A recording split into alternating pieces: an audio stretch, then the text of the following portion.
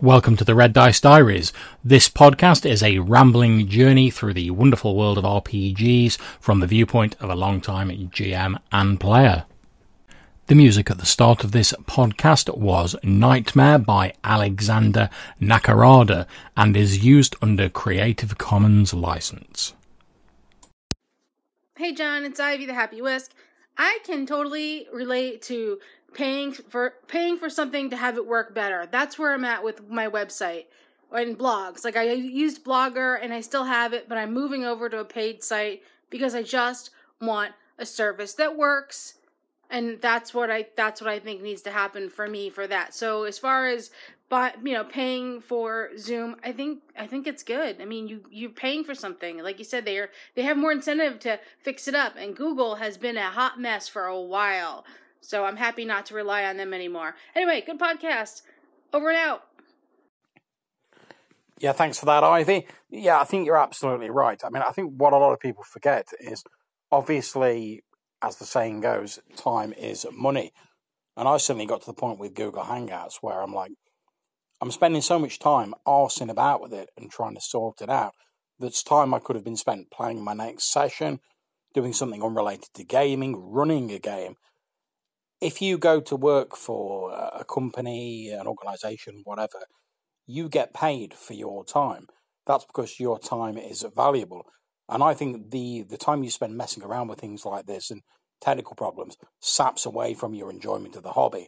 I think it's cost me far less overall to pay a little bit of money to Zoom every month to get a really good service, one that works really well and enables me to run my games.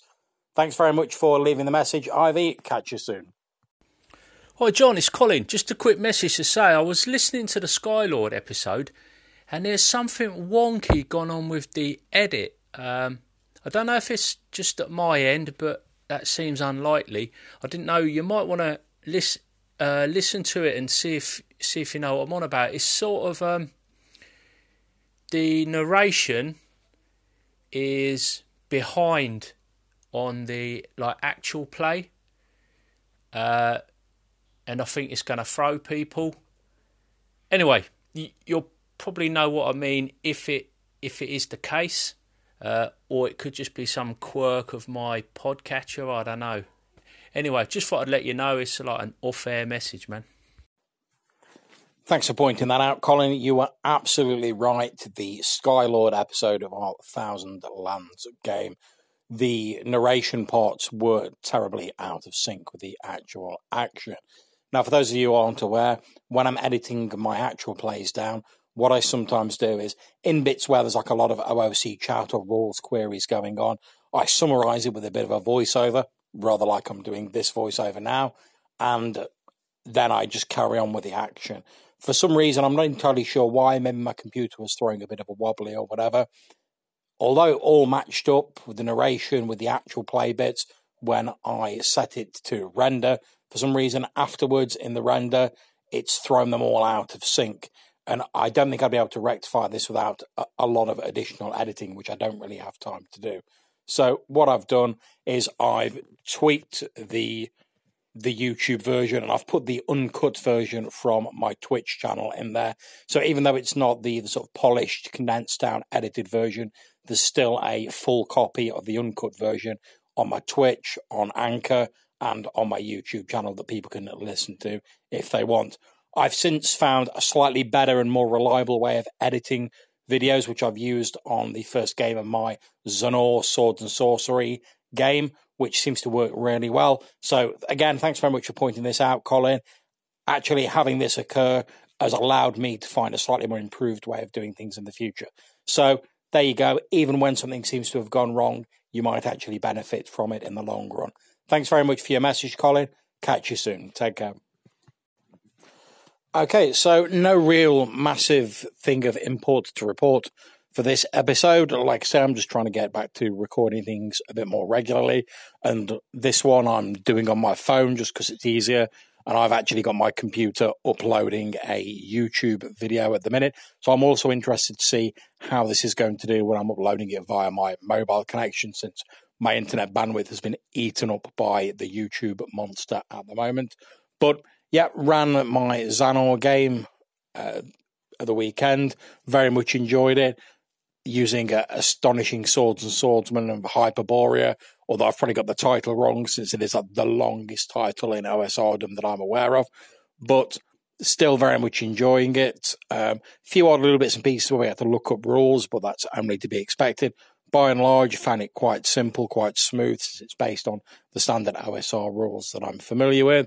We ran an adventure where, since I've been reading, I think it's called The Tower of the Elephant, one of the old Conan stories, I had them trying to raid a necromancer's tower, and that worked really well when Johannes Pavela sort of wrote his character's background, this character Baru the Beautiful, who is himself a necromancer, and he tied it in with the background saying that he'd been an old apprentice of this necromancer, Golgarag.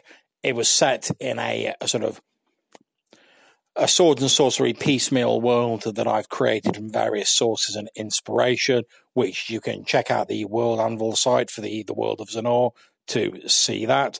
And it's got a map in there and everything. It's a flat world with like a huge barrier of ice around it and the sun shining over a mountain in the center of it.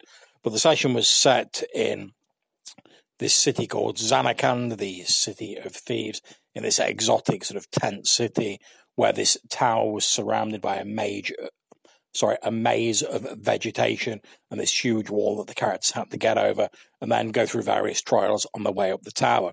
We didn't complete it entirely since we got to what seemed to be a natural juncture, and we'd already been playing for like a bit longer than we normally did.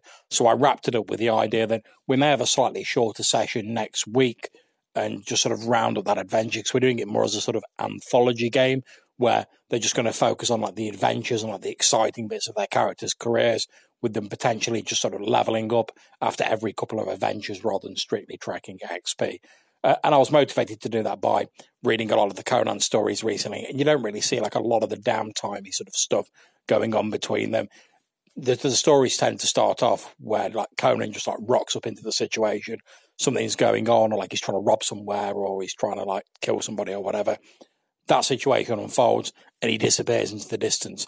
In some of the later ones, yeah, you do get a little bit more of sort of hints of background, but the square focuses purely on the exciting bits of his life. And that's what I want to try and get from this game. In terms of other things roleplay-wise, I've received a copy of Demogorgons and I can't remember the exact title. In fact, as I'm talking, I'm going to walk upstairs and have a look at the book now. So ignore the thunderous footfalls you will hear. That's just me walking up the stairs, carrying my phone. I'm going to have a quick look in the other room. And I apologise to the author of the game for not being able to remember it. I literally got it yesterday and I've not really slept much. There we go, Dark Places and Demogorgons, which is a sort of Stranger Things style role-playing game based on the OSR system from Bloat Games, influenced by Goonies, The Lost Boys, etc. Very much looking forward to playing in that. I've also got my copy of the hard copy of Black Hack 2nd Edition, which I received the other day, which I'm very much looking forward to trying out. And I quite fancy having a go at running Middlelands using that. As you may be aware, I had to wrap up my Middlelands campaign recently due to unfortunate scheduling mishaps, but I really would like to get back into that campaign setting again soon. Okay, so I may be a bit quiet over the weekend, and that's because I'm off to a LARP event in the Lorien Trust system that I play in. A friend of mine, Foz, is kindly giving me a lift up to this small social event being run by the Hearts faction, a sort of vaguely Arthurian-inspired group or faction within the Lorien Trust system. My character, Capricorn, is a member of the Order of Helios. They're sort of like strange, umbral, as the race is known, knights. They're almost sort of like created beings who don't really have like a darker side, unlike a lot of the more sort of angsty, my father was killed and I have sworn vengeance style of characters you often, unfortunately and stereotypically, come across in LARP. They're just genuinely good people, created to do good and trying to do their best, which I found after years of playing sort of like violent orcs, murderous redcaps, savage beastkin, whatever you care to name, actually playing just a genuinely nice, if slightly clueless person, has been extremely refreshing. I've already been chatting to a few people on Facebook this morning about the event. Apparently, we're all meeting up in Coventry this evening. We're all going to hit up a karaoke bar or something. Obviously, we won't be recording in there because obviously people may not be comfortable with that. People may have jobs or things like that which wouldn't approve of them being recorded, and I think that's entirely fair. And I've always held the idea that if I was going to, when I record a session or anything like that, I always make sure everyone's fine with it first. And if there's people who aren't fine with it, I simply don't record it. I think you should be focused on the game and enjoyment, and no one should be made to suffer or have their enjoyment lessened because they're not comfortable with being recorded. So although you won't hear any recordings of me belting out crappy Tenacious D songs, and when I say crappy songs, I don't mean that Tenacious D songs are crappy because I love Tenacious D. What I mean is my singing voice is atrocious. In fact, my wife has said that I sound a lot like the Go Compare Man when I sing because my voice does tend to get even deeper when I actually sing, although I don't really mean it to. That's just the way it goes. So you won't hear me sing any Tenacious D. Unfortunately, you won't get to hear me belting out Kiss My Rose by Seal either. However, I know my friend Foz, who does like a sort of bushcrafting and survival channel, and he's just opened up a second one to do like lots of vlogging and stuff like that. He's planning on recording some video stuff. Kindly, he's already asked whether I'd be interested in being in it. Again, showing me consideration and making it clear that if I objected, he wouldn't record anything with me in it. Obviously, I'm fine with it because I'm on a lot of YouTube and podcast stuff, so I'm like, yeah, grand. So there'll be some recorded tomfoolery on his channel, no doubt. And if I'm in any of them, I shall post the links to them so you can have a look at us too, like dicking around in Coventry. I'm also hoping to record, probably not videos because I don't think I'll have space to store them on my phone. I'm not taking loads of video equipment with me, but I'll probably try and record some audio stuff and get Foz in on that so I can post a few episodes when I get back. Anyway, that's what I'm going to be up for to the weekend, guys. Hope you all have a great time, and I'll catch you soon. Take care.